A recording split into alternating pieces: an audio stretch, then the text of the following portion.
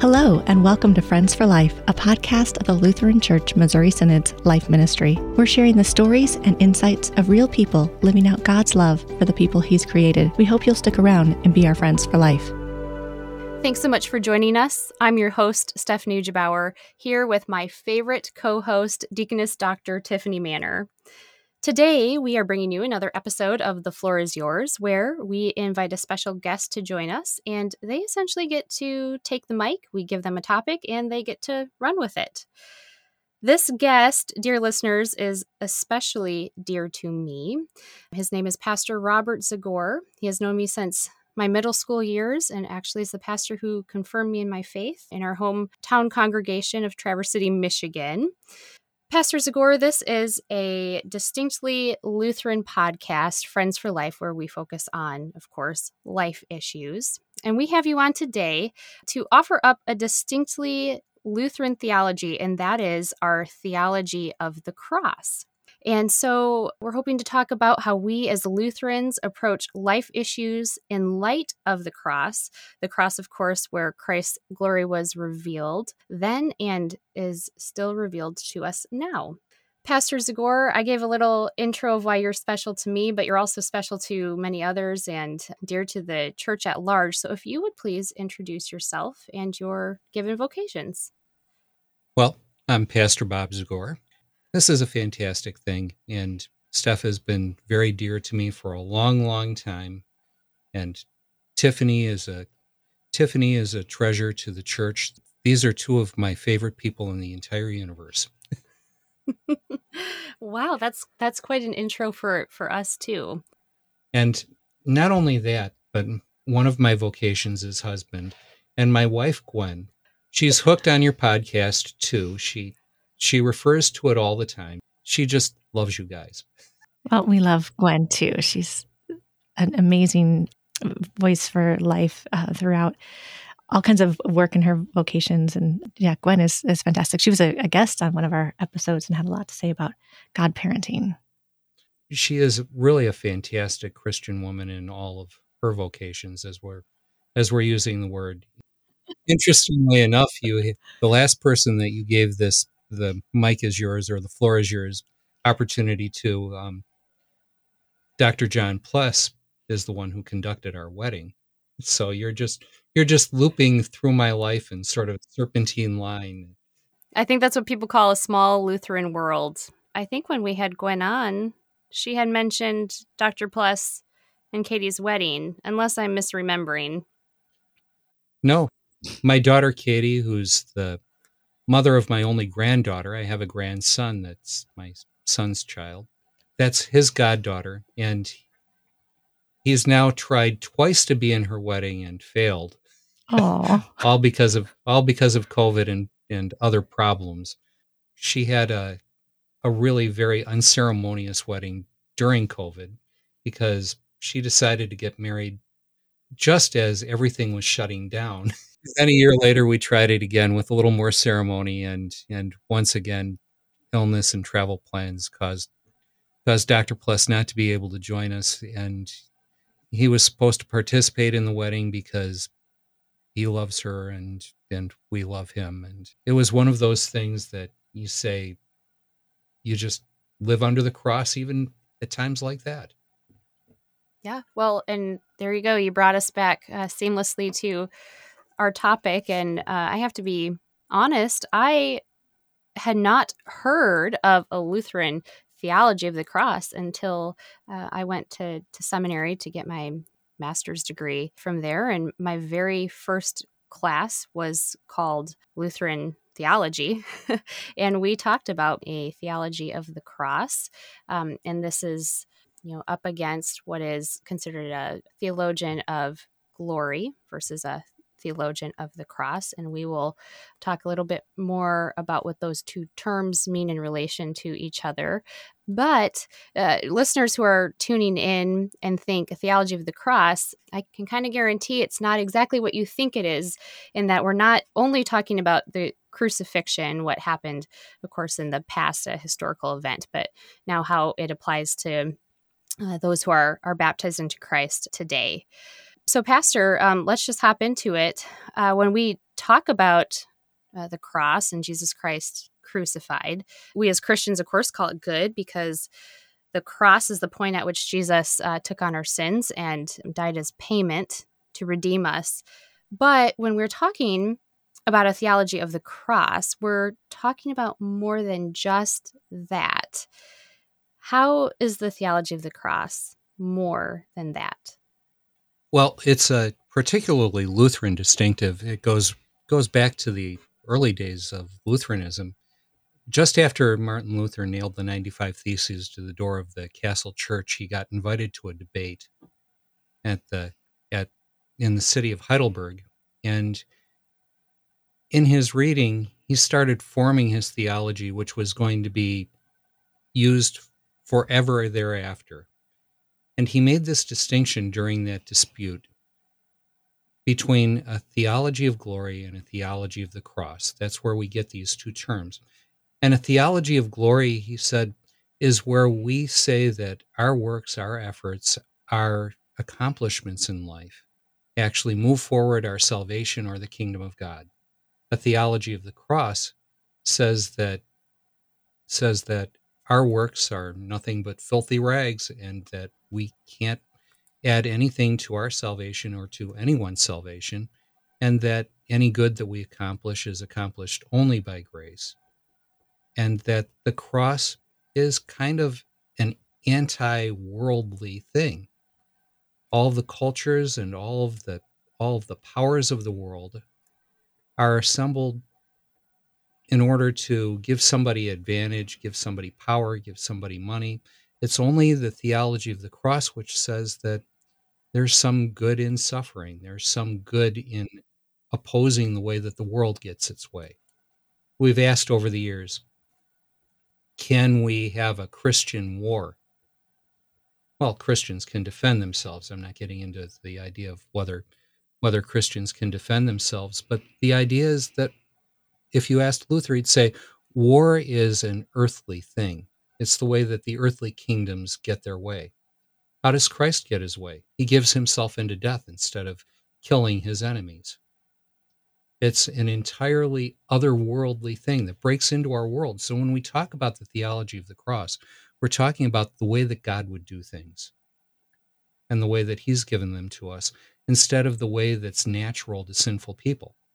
Theologians of glory are always looking for some way to accomplish something, to be able to put themselves on display, to be able to say, yes, this was me. Look at what I was able to do.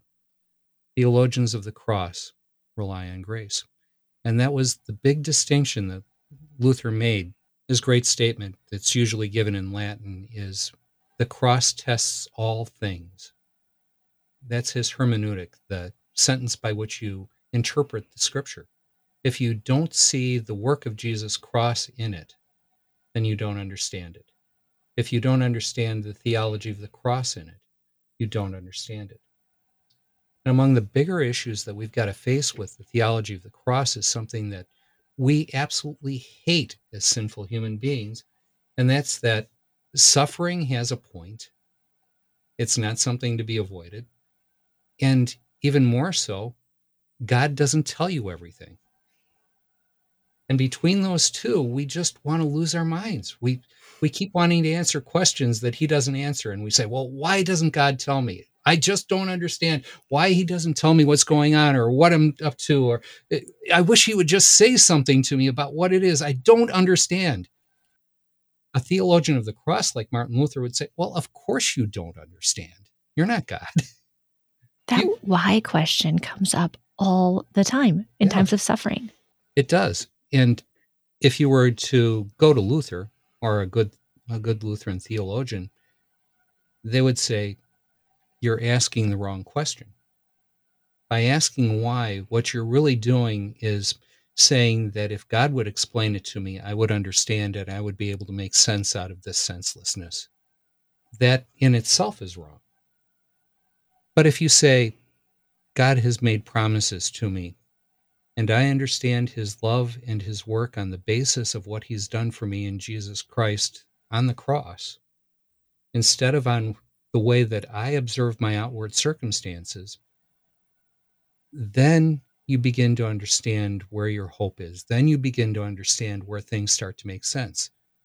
But if you think about the irrationality of thinking that somehow or another we could understand it, God works together billions of lives over thousands of years, and there's no simple way to understand how any of these things connect.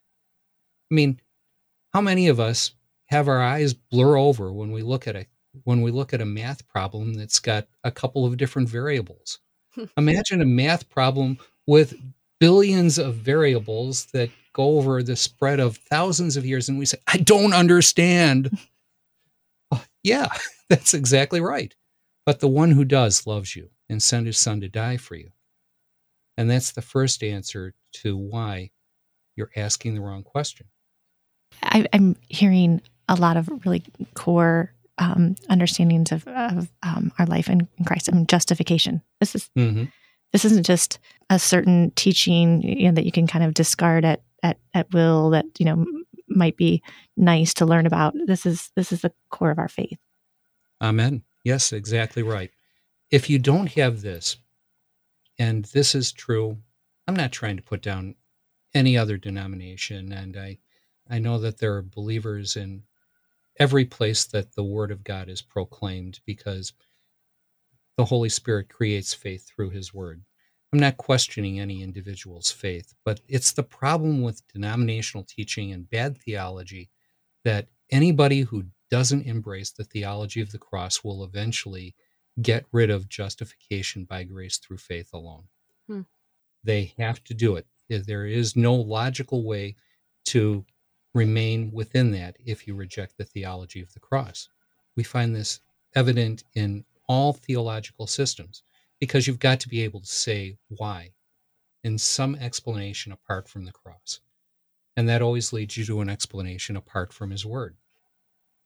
God's revelation is the cross. And from that, you take everything that you understand and everything that you know. And then that starts playing out in our lives. One of the first questions you asked me today was about our vocation.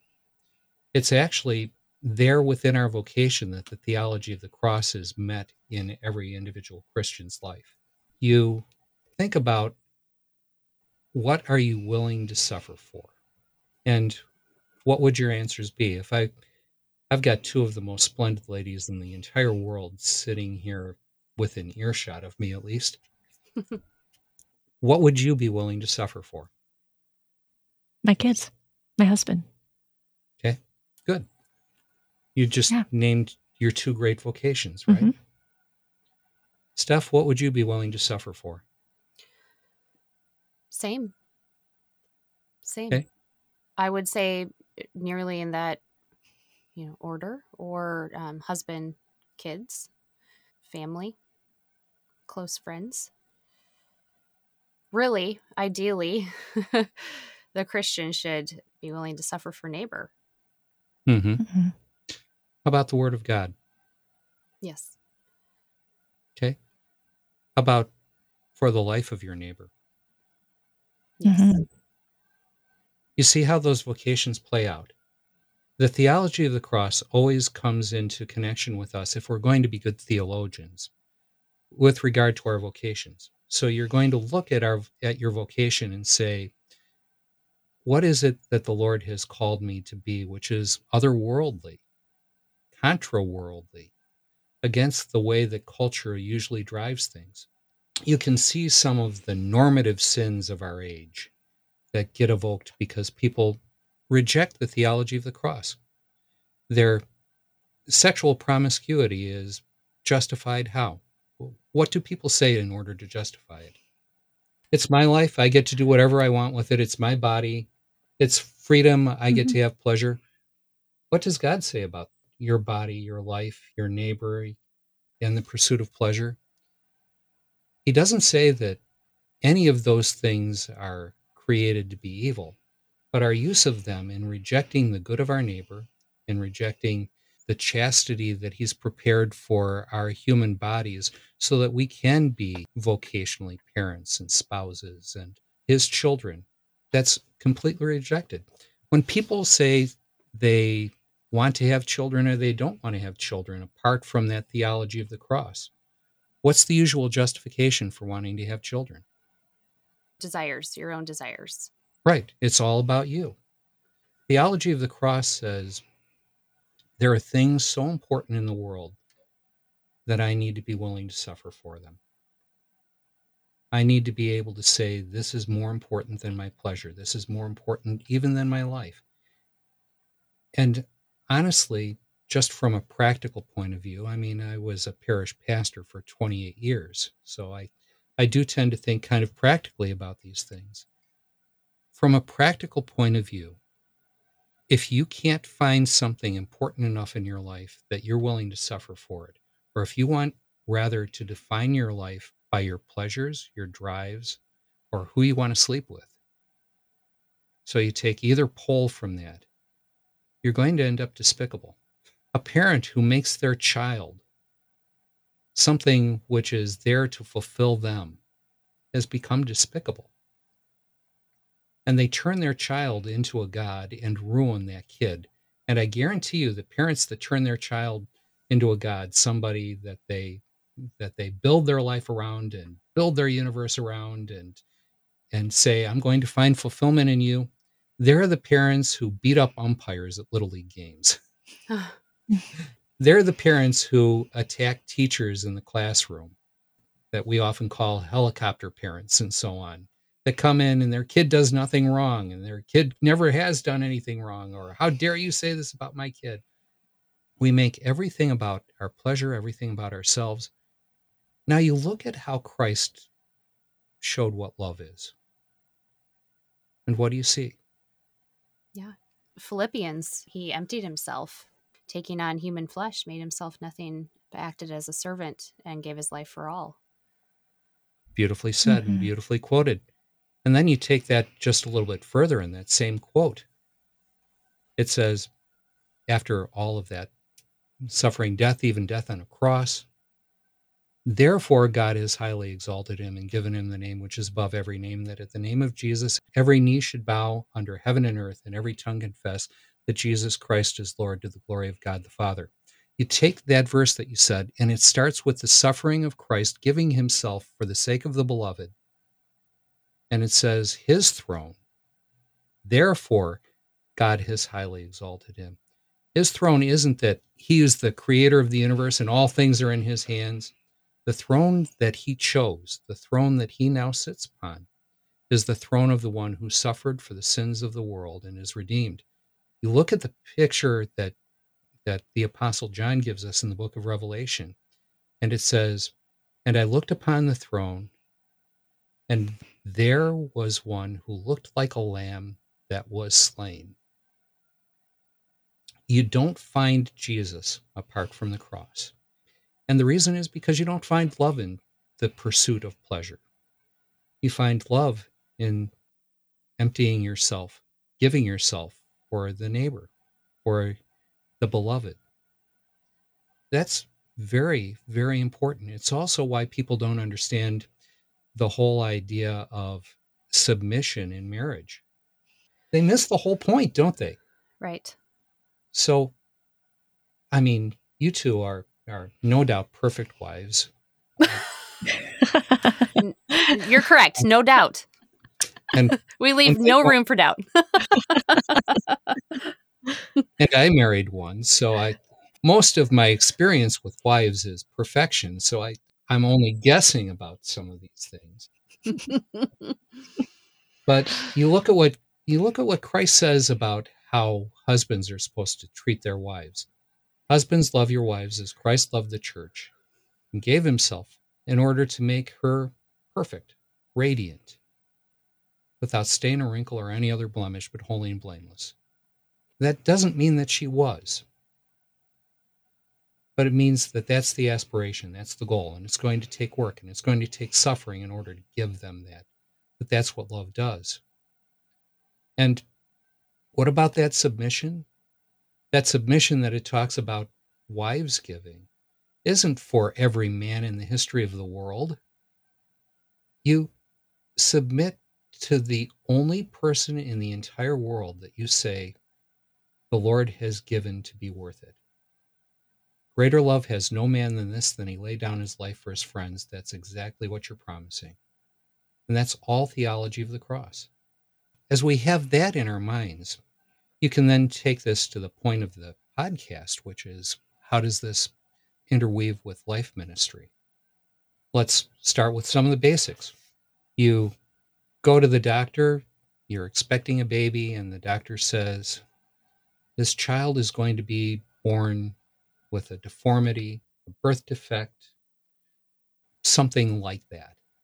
You need to abort it because it'll just lead a life of suffering, and it's going to be very hard on you. The desire to escape suffering comes up over and over in life issues. It does. Want to alleviate suffering. We don't like suffering. We don't want suffering. And if you think about it, there could be nothing more anti-Christian. We don't like suffering, but we don't hide from it as though it has no value, as though it has no point. The very point of our lives is that suffering does mean something. That, I guess, is difficult to expect from somebody who doesn't understand Jesus and doesn't understand the cross. So this isn't the kind of thing that you say at a right to life debate.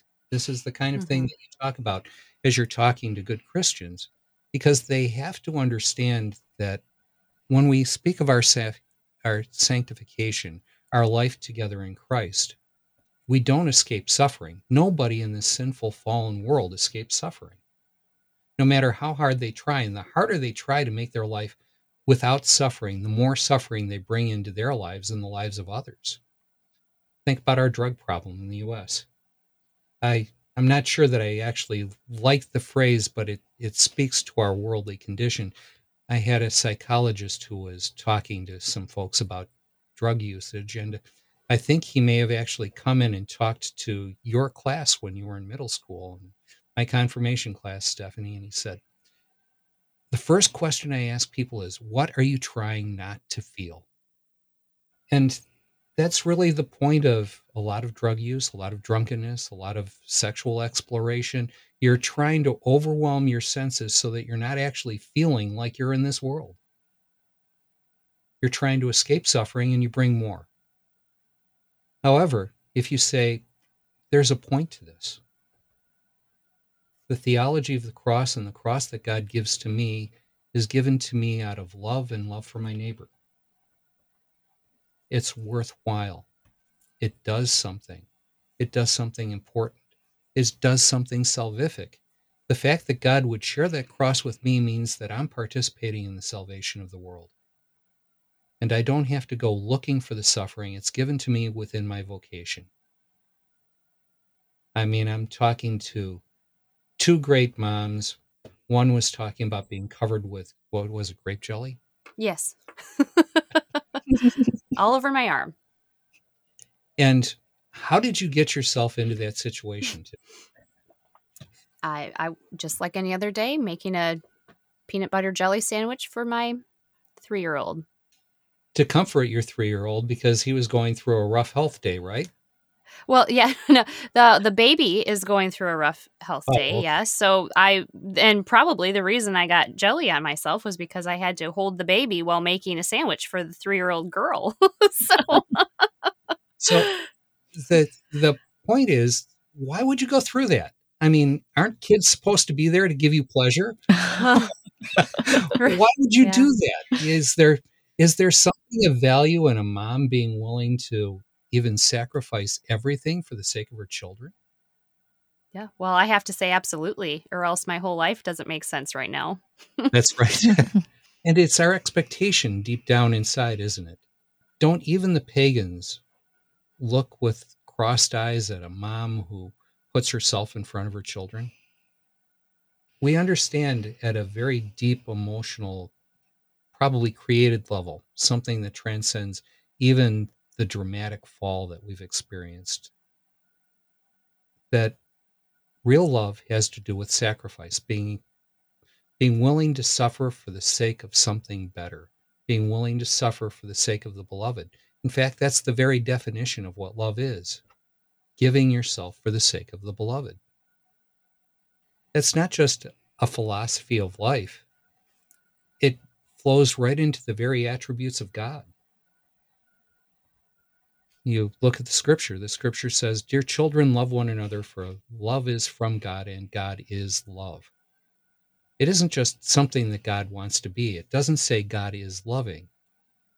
It says that love is an attribute of God. If you want to understand it, you've got to understand Him. So, how does He choose to define Himself? We can tell by the names He picks out for Himself, right? Mm-hmm. Right. And what does He call Himself? Father, Son. What does He call the church? His bride. Suddenly you begin to realize these are the very vocations that we bear.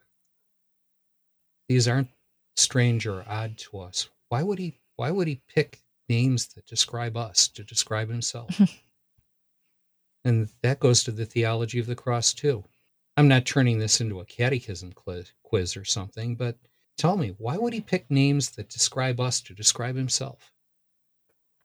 Because we're not God, we're creatures, so we can't fathom the mind of God. I think He bears in Himself our humanity, and in Christ Himself, of course, because He took up human flesh. And I believe it's Martin Luther who talked about God lisping to us, or speaking in ways that our human mind can comprehend. And perhaps in some fashion, by calling Himself names that we ourselves consider us to be in relation to others, we can in some way grasp, even have the chance to grasp, what it is that God is and has given Himself for the salvation of the world. You just did a great job with that. Now, let me try to make it a little more practical based on what we said, because you did just do a great job with it, and you used all the right words too. So we were talking at the beginning about how often in life issues the question why comes up, and why, what are all associated with it. And then God starts calling Him by the same names that we have in our vocation. And that's where the cross and suffering start connecting to us. And if we understand that we're not just there as reflections of ourselves, reflections of our virtue, but if we're actually pictures of Him as we're in that spot, in our vocation, then the most sense that it can possibly make starts unfurling in front of you. Why would God die for a sinner? Well, I can't understand that until I start thinking of myself as a father or a son or a brother. Then all of a sudden, my vocation unfurls before me, and God has revealed something to me that isn't natural knowledge, because I don't know Him as Father by natural knowledge. I don't know Him as Son by natural knowledge. Why has He given us the church, which seems to be something that false religions desire to be, desire to control? People want the money, people want the buildings, people want the power that goes along with it. We don't think we have much power, but anything that collects thousands and millions of adherents every Sunday around the world has real power that we tend to overlook because it is an earthly power. They want it. Why do they want it?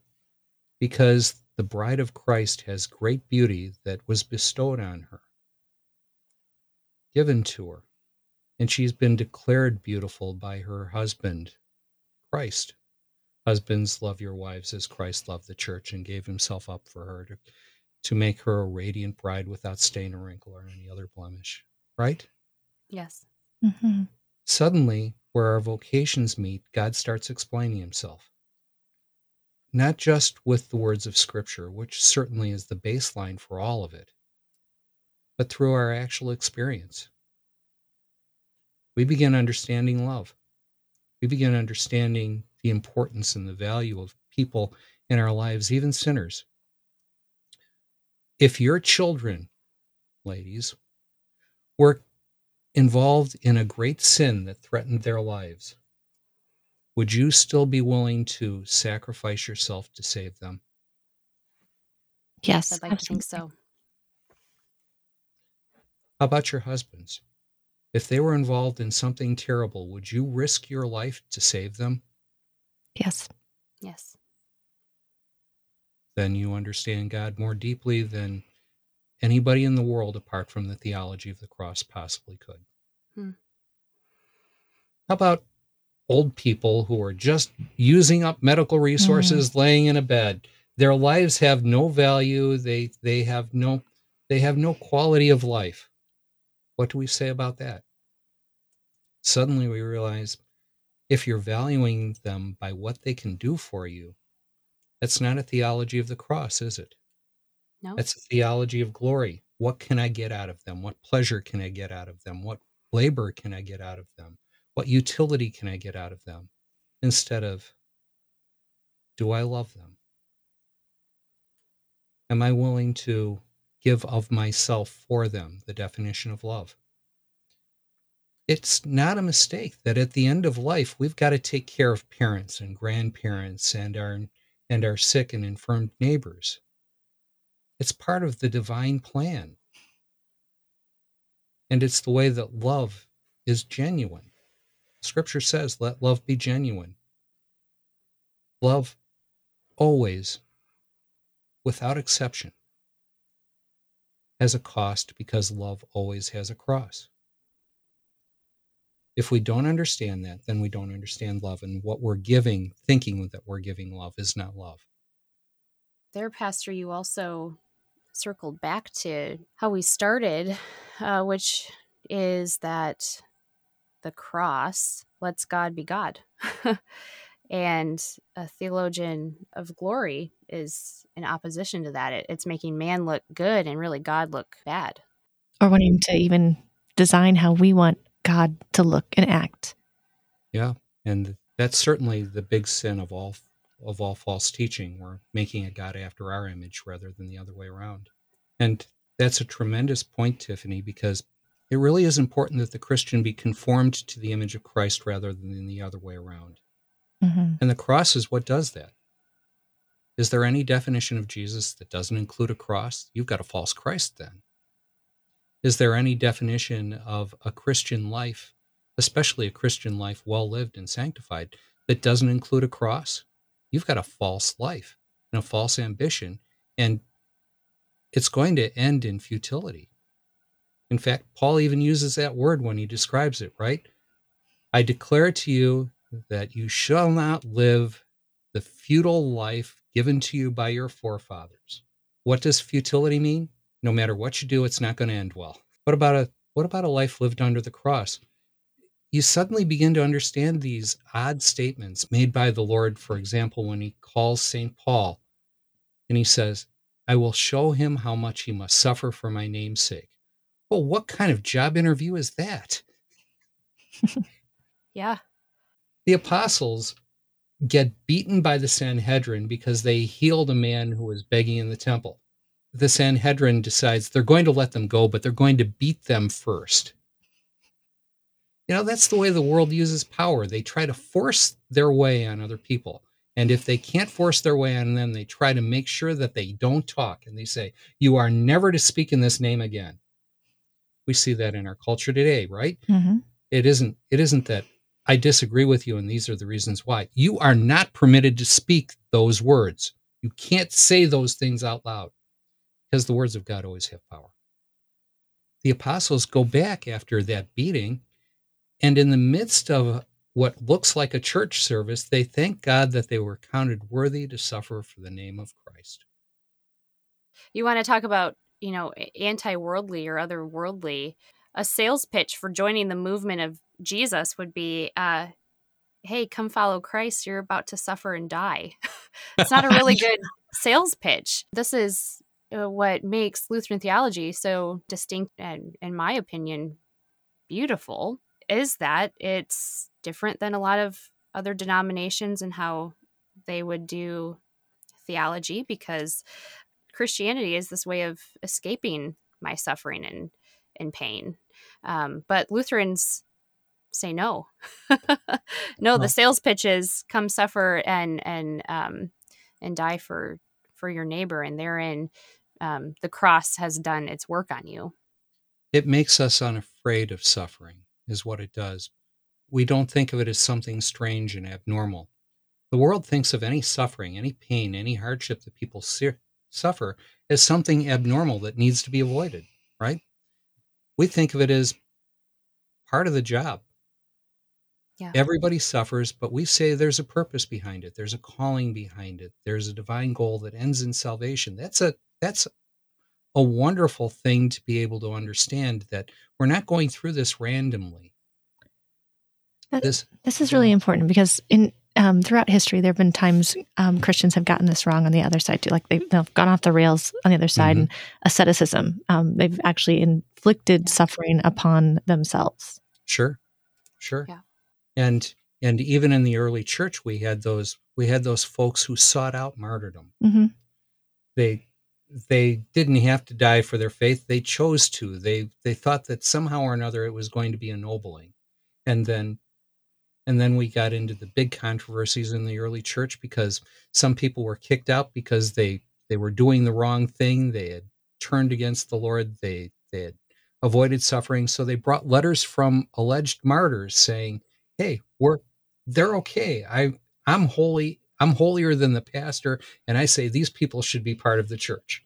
And that has a lot to do with the development of the cult of the saints. It's just we always mess it up. But our suffering can't be something that we seek. It isn't something that we give to Jesus. It's something that comes to us in the exercise of our vocation. And any suffering that comes to you apart from the exercise of your vocation probably is the consequence of your sin.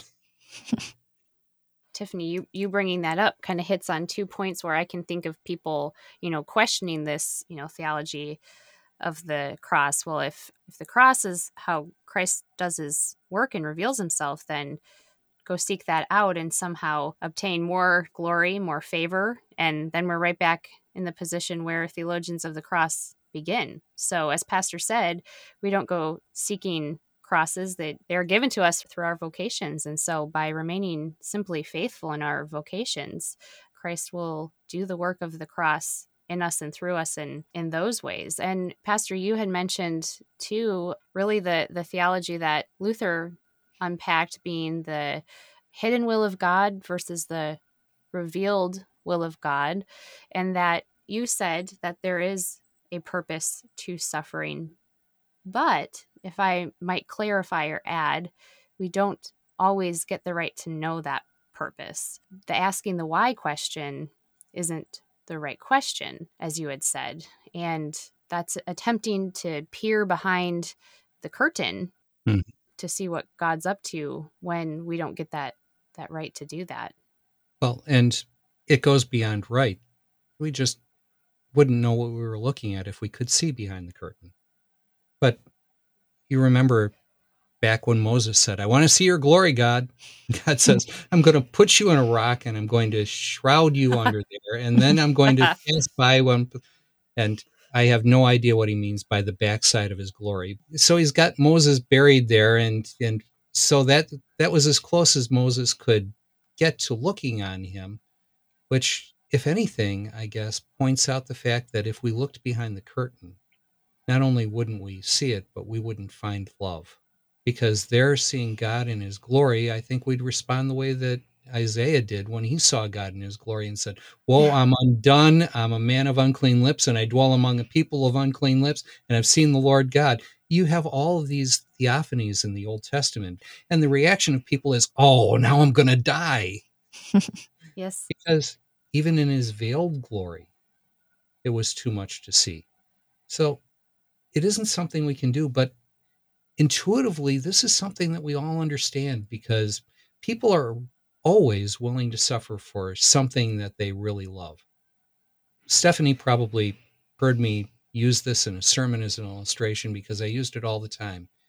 If I took on an average church parking lot 100 million pounds of steaming fresh dung and dumped it there and said, somewhere in that pile, there's a 1-pound bar of gold. Do you think I could do anything to keep people out of that pile? People are willing to go through anything for what they really love, right? Yes. But I think it talks, unfortunately, about the hearts of sinful people, what they're willing to sacrifice for and what they're not, what they're willing to give of themselves for and what they're not. And it's one way that we should call ourselves up as we're preparing for church and about to hear the absolution. What have I been willing to sacrifice for and what am I not? Because I think that's a very good diagnostic question.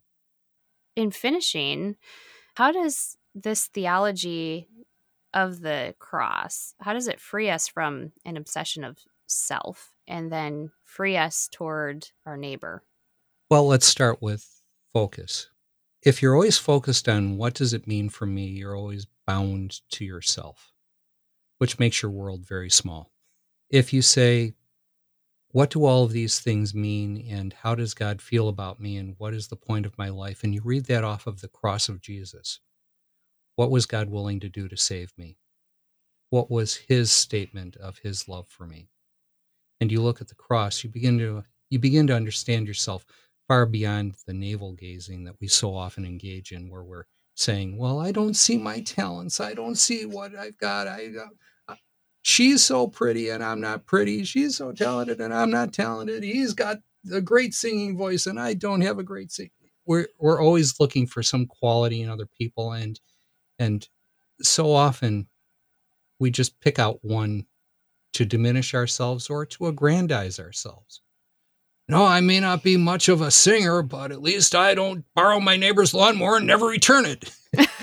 we'll find something about ourselves because we want to justify ourselves. We want to say we're good people.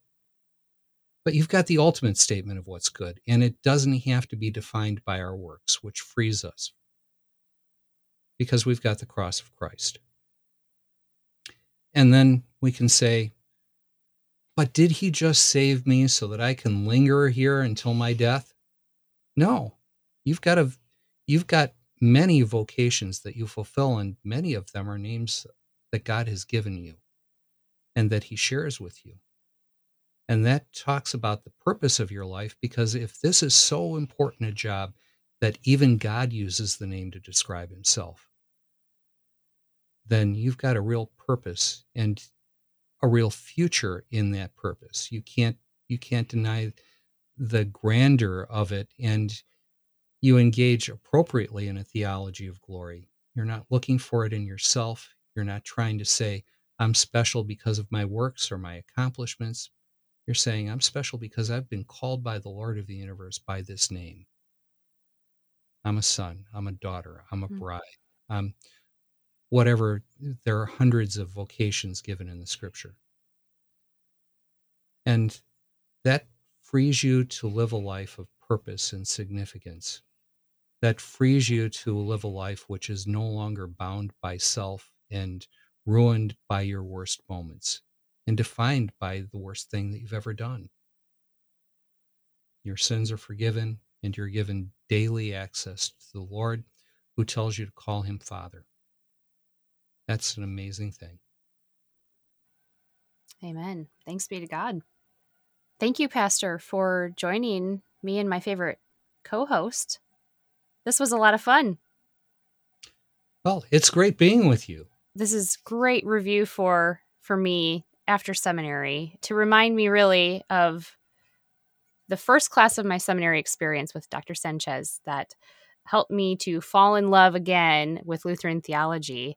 You know, not only was the great Martin Luther onto something in 1518 with this Heidelberg disputation and this discourse, but as you've shown us today, this is a very practical theology that applies at ground level. This is not to be kept at a heady level, but it is to be used on the ground and in love towards our neighbor. And thank you again for joining us, Pastor and Tiffany.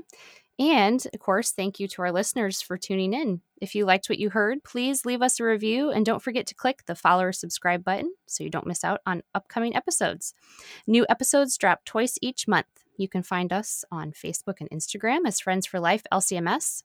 And finally, listeners, we want to hear from you. Do you have an idea about a guest you'd like to hear from or a topic you want talked about? Email us at friendsforlife@lcms.org. We want to hear from you about what you want to hear about when it comes to issues of life.